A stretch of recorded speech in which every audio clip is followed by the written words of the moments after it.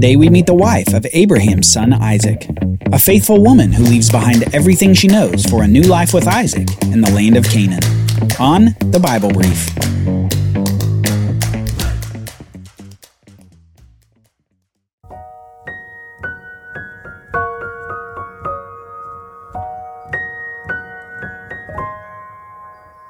Abraham had begun to see the promises of God take root. He'd seen the miraculous birth of Isaac through his barren wife, Sarah. And he'd seen Isaac grow up into a young man.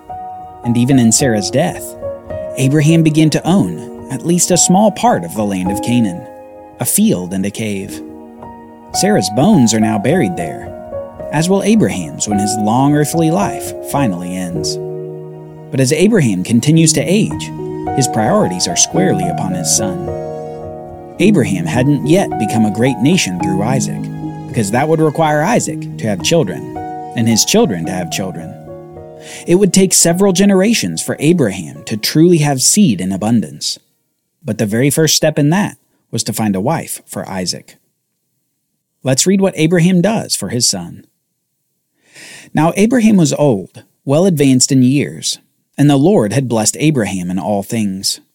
And Abraham said to his servant, the oldest of his household who had charge of all that he had, "Put your hand under my thigh, that I may make you swear by the Lord, the God of heaven and the God of earth, that you will not take a wife for my son from the daughters of the Canaanites among whom I dwell, but will go to my country and my kindred, and will take a wife for my son Isaac." Here, Abraham commissions his most trusted servant in his household to find a wife for Isaac from among Abraham's family that he had left outside of the land of Canaan. And just as Abraham would not take gifts from the Canaanites, so also he would not take any of their daughters as a wife for Isaac. And while it may seem odd from our vantage point to marry within the family, this is not an unheard of event for this time. In the Bible, eventually marrying a close relative becomes a frowned upon practice. But at this point, it actually appears to be an active faithfulness on Abraham's part, because he refuses to consider a Canaanite wife for Isaac. Let's continue the conversation. The servant said to Abraham, "Perhaps the woman may not be willing to follow me to this land. Must I then take your son back to the land from which you came?" Abraham said to him, "See to it that you do not take my son back there. The Lord, the God of heaven, who took me from my father's house and from the land of my kindred, and who spoke to me and swore to me, 'To your offspring I will give this land,' he will send his angel before you, and you shall take a wife for my son from there. But if the woman is not willing to follow you, then you will be free from this oath of mine. Only you must not take my son back there." So the servant put his hand under the thigh of Abraham his master, and swore to him concerning this matter.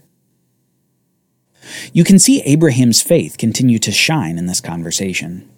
He's convinced that God will provide a wife for Isaac, and even says to his servant that God will send an angel before him to prepare a wife for Isaac. And so before he departs, the servant swears to Abraham that he will go to Abraham's family to find a wife for Isaac. Then the servant took 10 of his master's camels and departed, taking all sorts of choice gifts from his master. And he arose and went northeast of Canaan, to the city of Nahor, Abraham's brother. And he made the camels kneel down outside the city by the well of water at the time of evening, the time when women go out to draw water. And he said, "O Lord, God of my master Abraham, please grant me success today, and show steadfast love to my master Abraham. Behold, I am standing by the spring of water, and the daughters of the men of the city are coming out to draw water. Let the young woman to whom I shall say, 'Please let down your jar that I may drink,' and who shall say, 'Drink, and I will water your camels,' let her be the one whom you have appointed for your servant Isaac.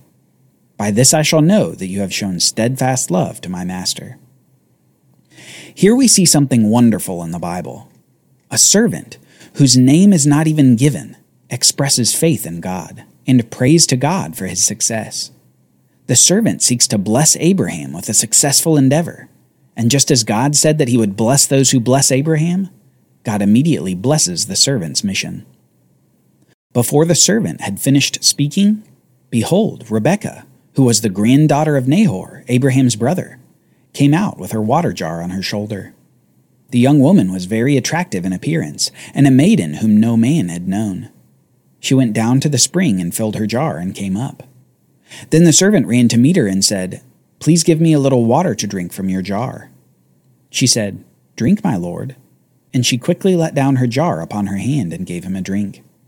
When she had finished giving him a drink, she said, "I will draw water for your camels also, until they have finished drinking."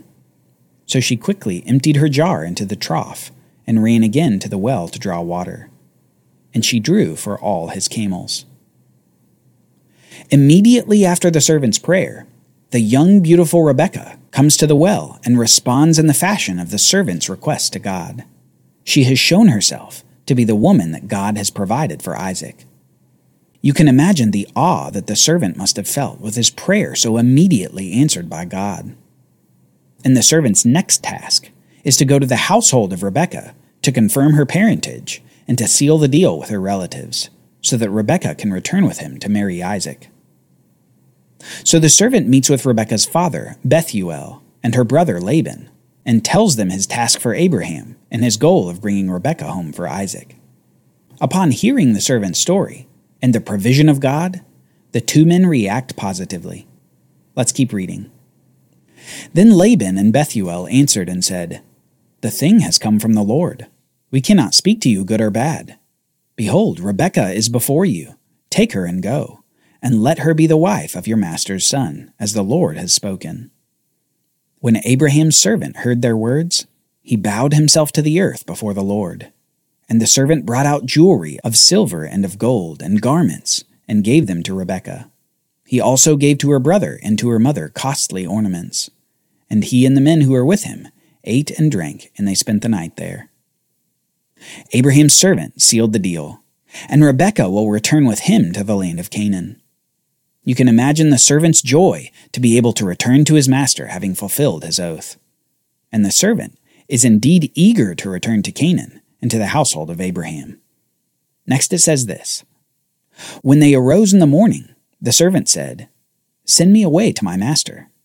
Rebekah's brother and her mother said, 'Let the young woman remain with us for a while, at least 10 days. After that she may go.' But the servant said to them, 'Do not delay me, since the Lord has prospered my way. Send me away that I may go with my master.' They said, 'Let us call the young woman and ask her.' And they called Rebekah and said to her, 'Will you go with this man?' She said, 'I will go.'" Now this brief conversation tells us a lot about Rebekah. Notice that when the servant requests to leave immediately, Laban and Rebekah's mother want her to stay for 10 more days. But the servant presses them to let him go immediately with Rebekah. And when Rebekah is asked, her response is that she will leave immediately. In some ways, Rebekah shows herself like Abraham. She leaves her country and her kindred and her father's house to go to the land of Canaan.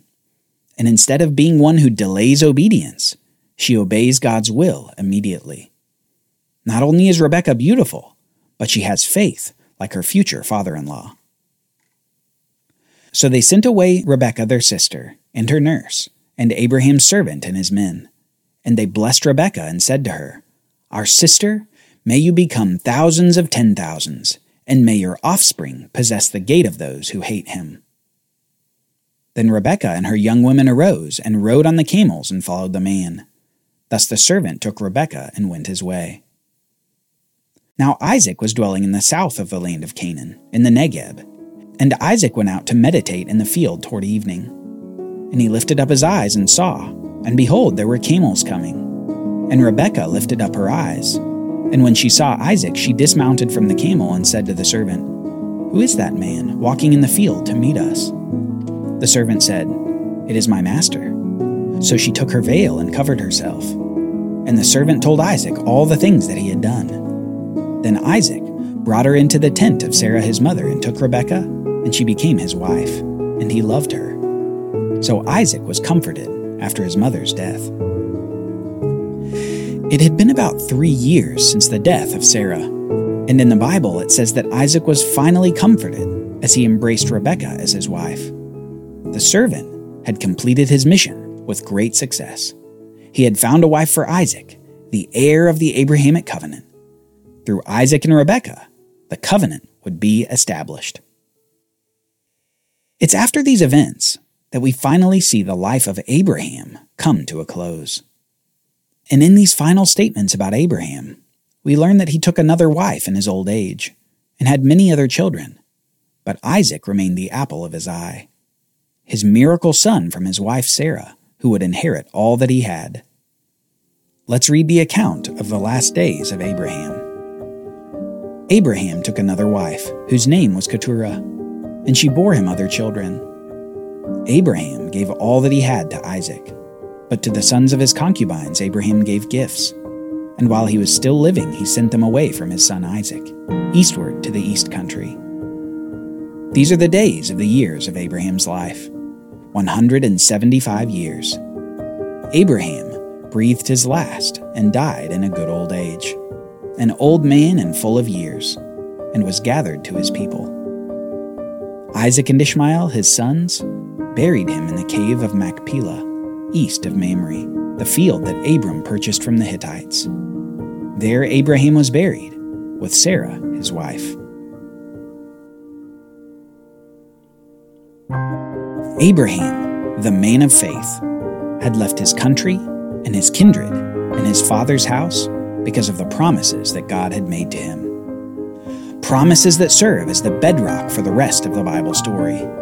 Promises of land, seed, and blessing. The land of Canaan, seed in abundance, and a blessing to the world through a particular seed of Abraham. With Abraham's death at the ripe old age of 175, the page is now turned to the next generation. God had said to Abraham, "I will establish my covenant through Isaac."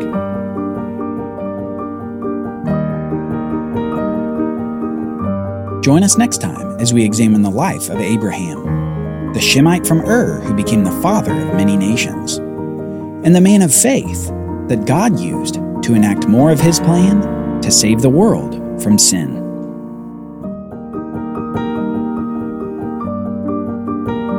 The Bible Brief is brought to you by the Bible Literacy Foundation, dedicated to helping people like you learn the Bible.